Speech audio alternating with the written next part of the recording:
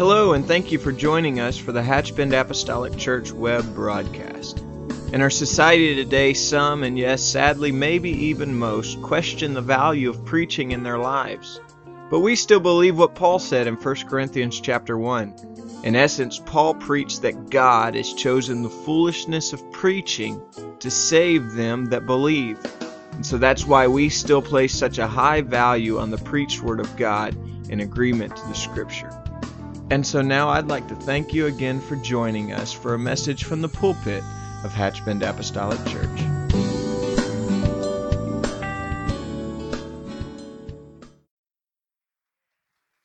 Well, praise the Lord, everybody.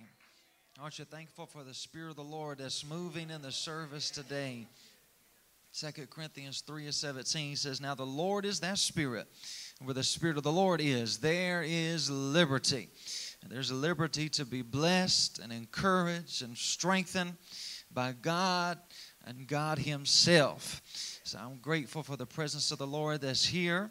And it's so wonderful to see each and every one of you in the sanctuary of the Lord. Give honor to Pastor and Sister Boyd. Appreciate them, their dedication to the kingdom of heaven. Happy that my family is with me today. Shiloh's feeling better. Thank you for all your prayers. Somebody prayed too hard because he's feeling too good. And he might get a little excited during the service. But seriously, we're thankful for all of you. If you have your Bibles, we're going to open and we're going to read from two different portions of Scripture. First in Proverbs, the 11th chapter and the first verse. Proverbs chapter 11 and verse number 1. And also Romans chapter 5. Verses 18 through 20. Romans chapter 5, verses 18 through 20. But first, let's direct our attention to Proverbs 11 and 1. The Scripture tells us this: "A false balance is abomination to the Lord, but a just weight is His delight." A false balance is abomination to the Lord, but a just weight is His delight. Romans chapter 5, verse number 18. The apostle writes and says, "Therefore, as by the offense of one, judgment came upon all men to condemnation, even so by the righteousness of one, the free gift came upon all men unto justification of life. For as by one man's disobedience many were made sinners, so by the obedience of one shall many be made righteous. Moreover, the law entered that the offense might come. But where sin abounded, grace did much more abound." But where sin abounded, grace did much more abound. I want to preach to us today on this subject: heaven's balancing act. Heaven's balancing act. Can we lift our voices? Let's pray and let's ask God to speak to our hearts. Father, in the name of Jesus, we are grateful, God, for every individual, every man and woman that is in this place today. We are asking for you to open the windows of heaven, open up the floodgates and speak clearly and directly to us. Let the word of the Lord do what only it can do. God, we praise and thank you in advance for what you are getting ready to do in our midst. Pray in the name that's above every other name. Pray in the name of the Lord Jesus Christ. In Jesus' name, amen. You may be seated. Thank you for standing with me. Down through the years, history has shown us some great accomplishments that come as a result of humanity working together. Cathedrals have been designed. Cities have been founded. Palaces have been built. All because of the work of mankind. And perhaps there is no greater example than the city of Rome. Rome, which has been around for hundreds and even thousands of years. And yet still men from all over, millions come to see the beauty and the elegance of this city. whether they go to see the legendary Arch of Titus or the Temple of Augustus or the infamous Roman Colosseum. There is a place to see that is unlike any other venue. But as we began to look closer and dig deeper into the history of Rome, we know that there is some dark side to the history. There are wars and murder and bloodshed, terrorism and torture. And in many ways, Rome led the charge. Gladiators that fought to the death for entertainment. Emperors like Caligula, who would have the audacity to stand and pronounce themselves to be God in the flesh. And even worse yet still, emperors like Nero, who would take individuals and light them on fire and use them as human torches. And the only prerequisite is that they would be a Christian. So when Paul is writing to the church in Rome, they are familiar with the atrocities of the day. They have firsthand knowledge what it's like to be persecuted. They know in detail what it's like to be looked down on and to face adversity like none other. But yet Paul addresses them and says, sin does abound. I know there are vile and wicked and evil men. I know that there are those that are immoral and unrighteous and ungodly. But where sin abounded, grace did much more abound. Even though it looks dark and bleak now, yet there is a hope that we have that the world cannot give and the world simply cannot take it away. It's something that we've seen since the beginning of the work of the Lord. All the way back in the book of Genesis, when God created men, He put them in a perfect paradise, gave them free reign of the Garden of Eden. And yet man made the mistake of eating the forbidden fruit and bringing sin into the world. And by one man's disobedience, sin entered into all of us. And then that sin began to take full force. It brought in the sickness and the pain and the hurt.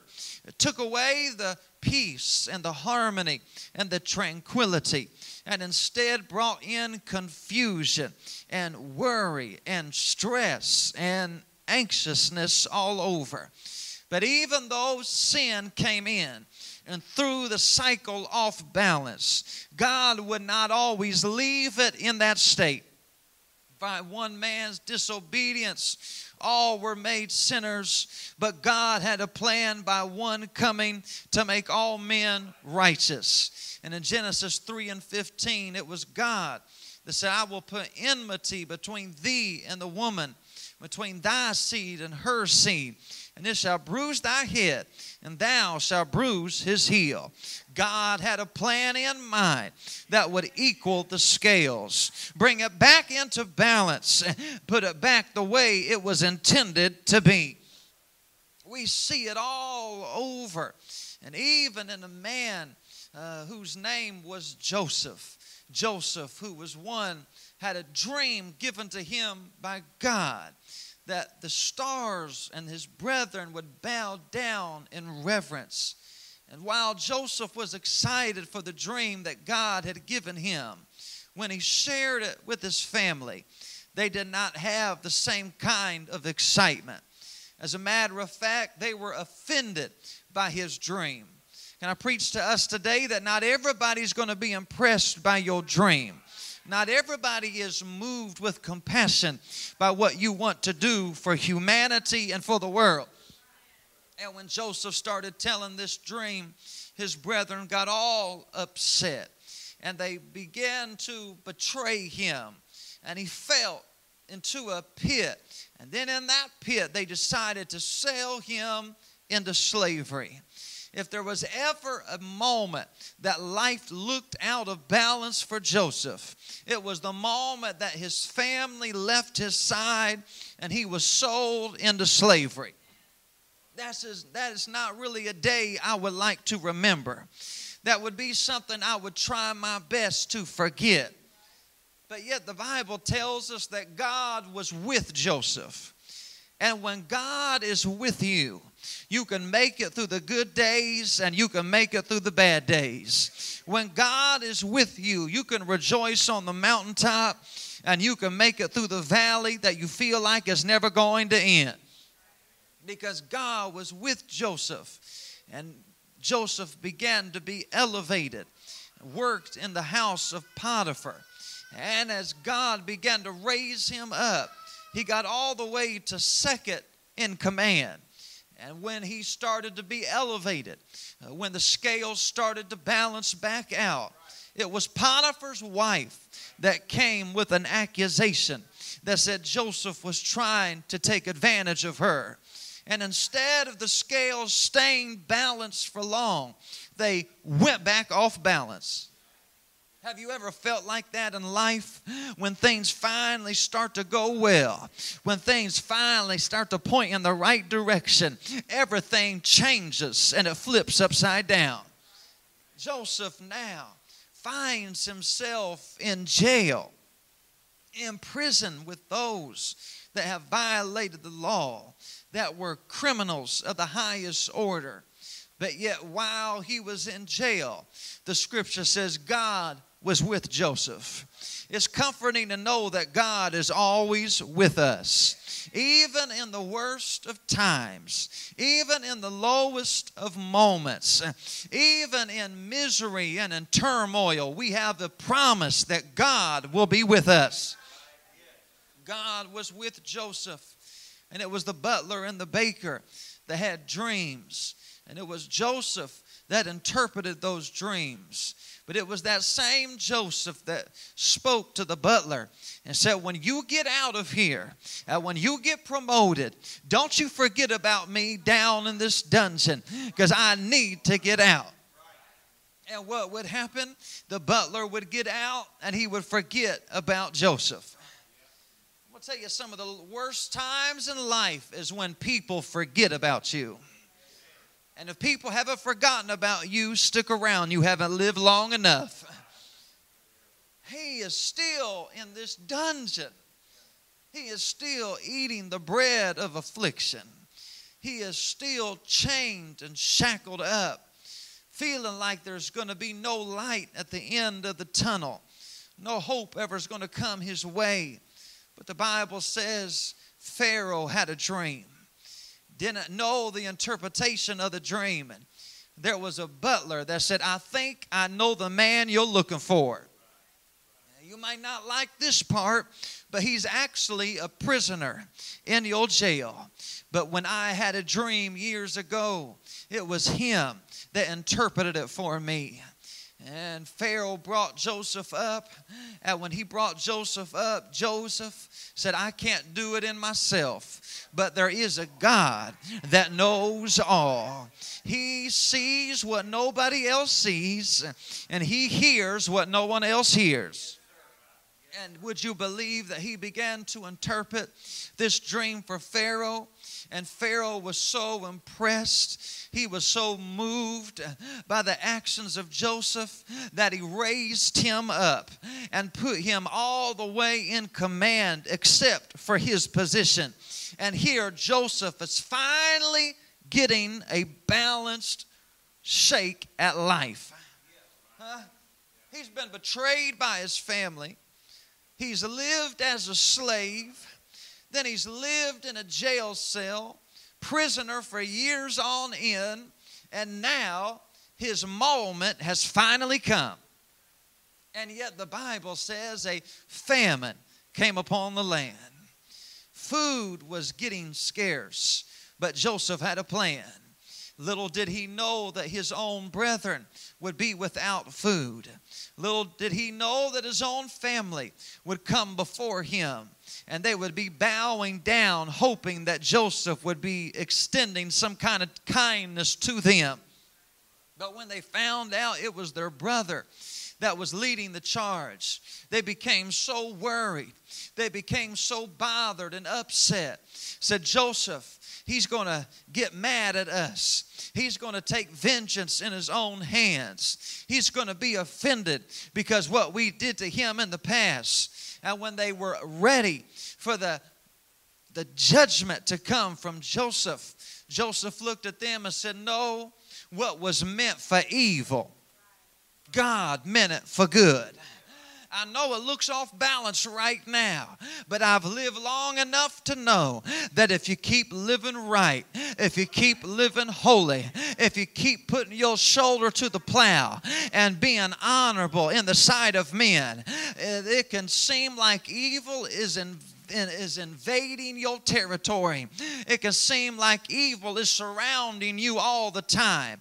But we know there is somebody that has a plan in mind, who's never going to leave us, and he's never going to forsake us. He knows how to balance out the scales. Balancing out. But yet when you're in the moment, you don't want to wait for the scales to be balanced out. Think about the man named Abraham who prayed for a child. It was his desire. He was desperate for it to happen. But as the days turned to weeks, and the weeks turned to months, and the months turned to years, and the years turned to decades, he began to be concerned that his prayer was never going to be answered. But when he was close to 100 years old, God began to speak to him and said, Abraham, you get ready because you're going to have a child. There was something in him that thought, God, I think you may have missed the moment to balance out the scales. Because when I tell my wife she's fixing to be pregnant, she's 90 years old now. And when Abraham told his wife, she started laughing. So I know God's playing a trick on me. This April Fool's joke has went too far. I'm 90 years old. But in Genesis 18:14, God said, is there anything that is too hard for the Lord? There's no prayer that I can't answer. There's no situation that I can't change. There's no circumstance that I cannot fix. There's no life that I can't turn around. He began to bring that equalizer. And for that prayer they prayed for years on end. Finally, they got to hear the crying of a little baby. And Abraham held him in his arms. Woo. Oh, God knows he longed for that moment. Only God knows how many sleepless nights Abraham stayed awake. God only knows how many moments he cried himself to sleep, wondering if he was ever going to hold a baby in his arms, wondering if he was going to name this child, wondering if his prayer was ever going to be answered. Finally started to get balanced, but then it started tipping in the wrong direction. When God spoke to Abraham and said, Abraham, I want you to give up your child. God, how could you ask that of me? You know I prayed for years for that to happen. God, how could you put that on me? I finally got to where I want to be. I finally got a son of my own. I finally got a baby that I could call my own, and now you're asking me to give it up. But Abraham said, God, if that's what you want, I'm willing to do it. So he took his son Isaac, led him up Mount Moriah. You have to know that every step of the way, there were questions racing through his mind. You had to know that every moment that passed by, there had to be something roll over in his thoughts. I said, God, why are you asking this of me? God, why are you putting this on me? I don't even know if I can bear it. And how did he react when his own son said, Daddy, I know you got the wood And I know we got the knife and everything prepared for the fire, but where is the sacrifice? And Abraham stood for a moment, and then he responded in Genesis 22:8. When he said, God will provide himself a sacrifice. I don't know if Abraham realized the magnitude of his words, but he said, I don't know how this is going to work. I don't know how this is all going to come to pass, but I know God will provide himself. God's not going to leave me high and dry. God's not going to put on me more than I can bear. God's not going to leave me all by myself. God's going to come through when I need him to come through.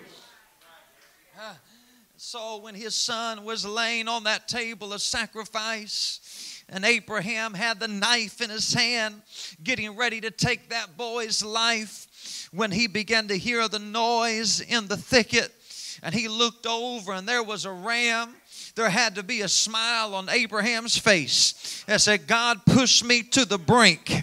I thought the scale was going to break, but now he's bringing it back in balance, and he's going to come through like he always does.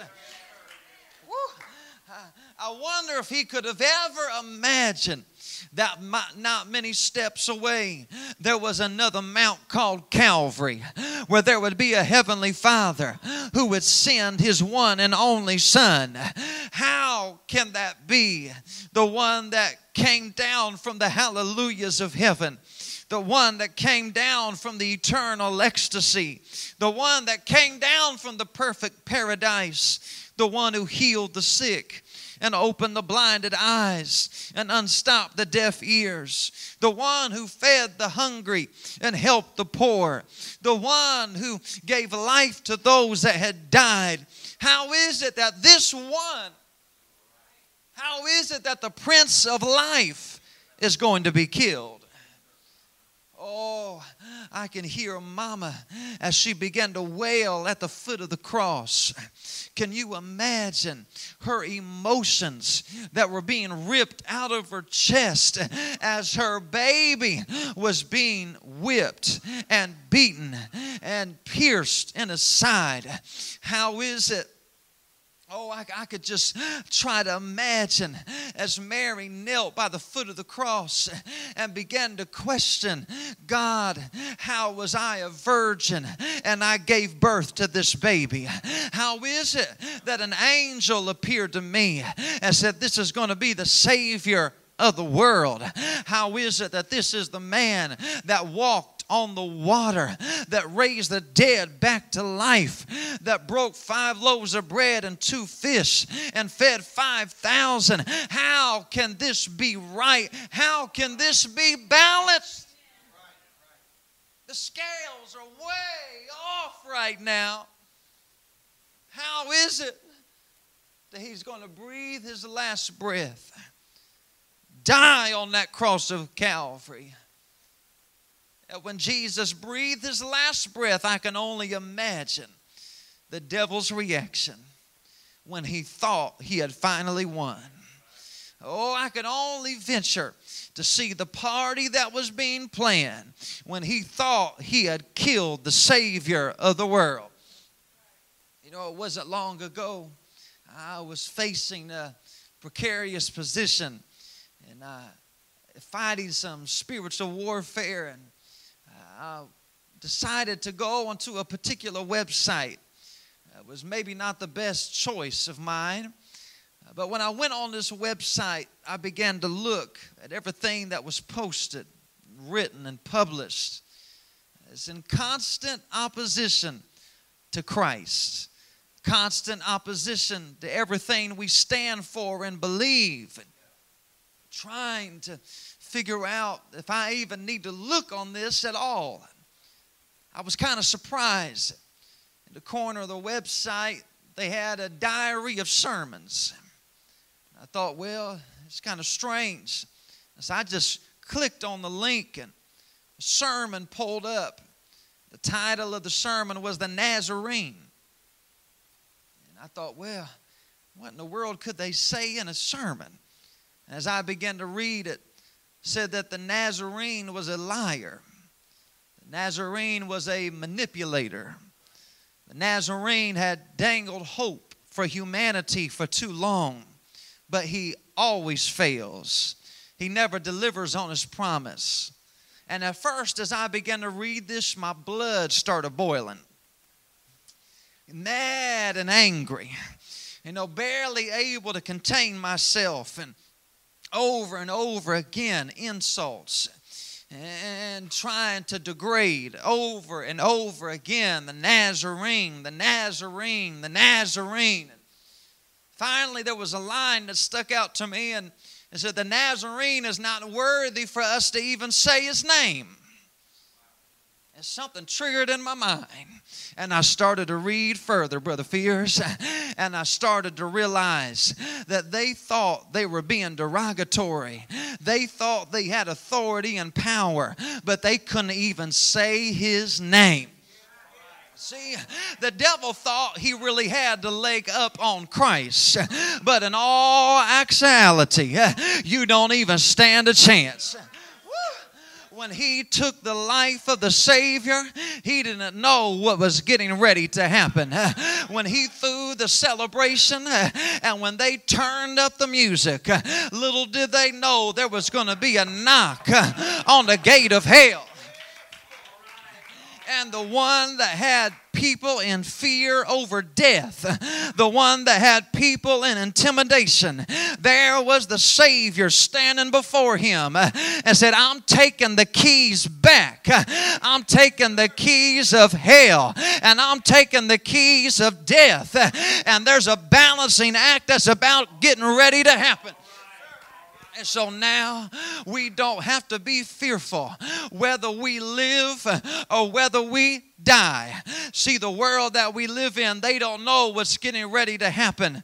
But brothers and sisters, ladies and gentlemen, we have a promise from the Lord. We have an assurance that can only come from heaven. If we go up by the way of the rapture, or if we go by the way of the grave, we win either way. We can't be defeated and we can't be overcome. Hallelujah. If we live, we win. If we die, we win. Somebody ought to say, I can't lose. We can't lose. No wonder 1 Thessalonians 4:16 says, for the Lord himself shall descend from heaven with a shout, with the voice of the archangel, and with the trump of God, and the dead in Christ shall rise first. Then we which are alive and remain shall be caught up together with them in the clouds to meet the Lord in the air, and so shall we ever be with the Lord. You don't think life gets out of balance? You never had to bury a loved one. You don't think life gets out of balance? You don't go through sorrow and trouble and struggle. You don't think life ever gets out of balance? But oh, there's a great day coming where heaven is going to bring it all back. We're going to see those that went before us. We're going to shake the hands of mothers and fathers again. We're going to see spouses that have met their eternal reward. We're going to walk down street of gold. We're going to see gates of pearl and walls of jasper. What a great resurrection day that's going to be. It may be off balance right now. Paul said, I know this isn't the best time in the world. Sin is abounding. I know Paul was not ignorant. He was not foolish.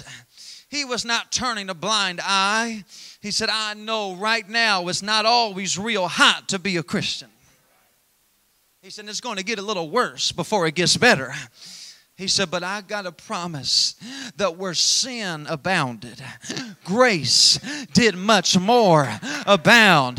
Even though it gets dark, even though it gets dreary, even though it gets bleak, there is a balancing act that's getting ready to come. that we're going to be able to say, I once was lost, but now I'm found. I once was blind, but now I see. I once was on a path to hell, but now I'm on a direction to heaven. I once didn't know what the world was going to do. I didn't know how life was going to end. But oh, what a day it's going to be when we see Him. Oh, what a response. When the crowns are handed out and they're placed on our head, no wonder the scripture says we're going to take the crowns off of our head and throw them down at His feet, because it was never about the crown. It was never about the mansion. It was never about the street of gold. It was never about the jewels. It was all about Him. And when we see Him, it's going to take 1 second, and all the trouble you've had to endure is going to pale in comparison.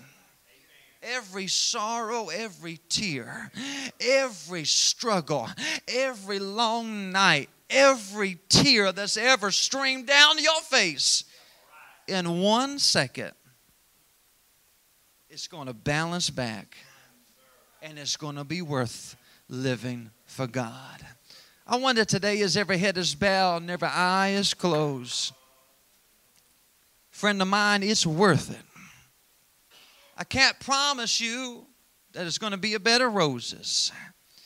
The songwriter said he never promised us it was going to be easy. At the cross when it get heavy.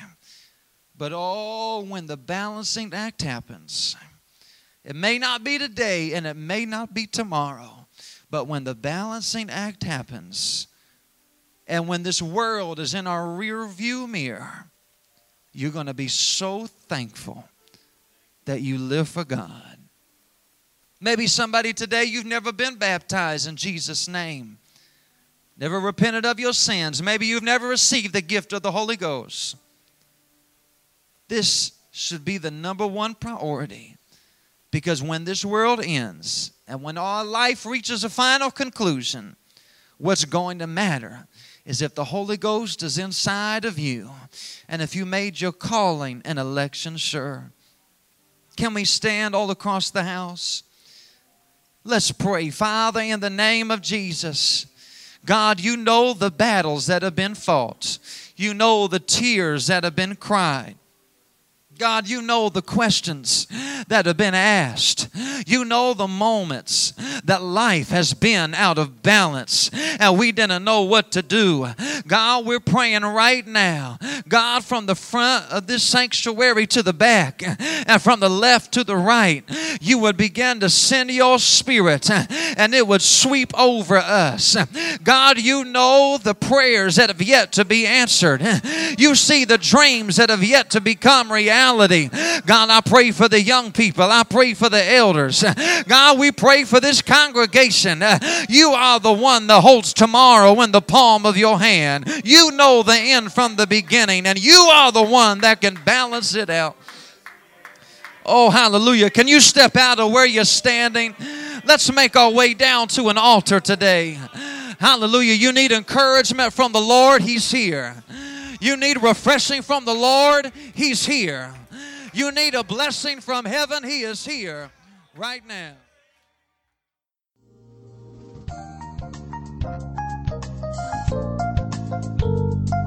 This message has been brought to you today by the media ministry of Hatchbend Apostolic Church. We pray that it's ministered to you in some way, and we'd like to take this opportunity to invite you to join us in service here at Hatchbend Apostolic. Our Sunday services begin at 10 a.m. and our Wednesday night service at 7:30 p.m.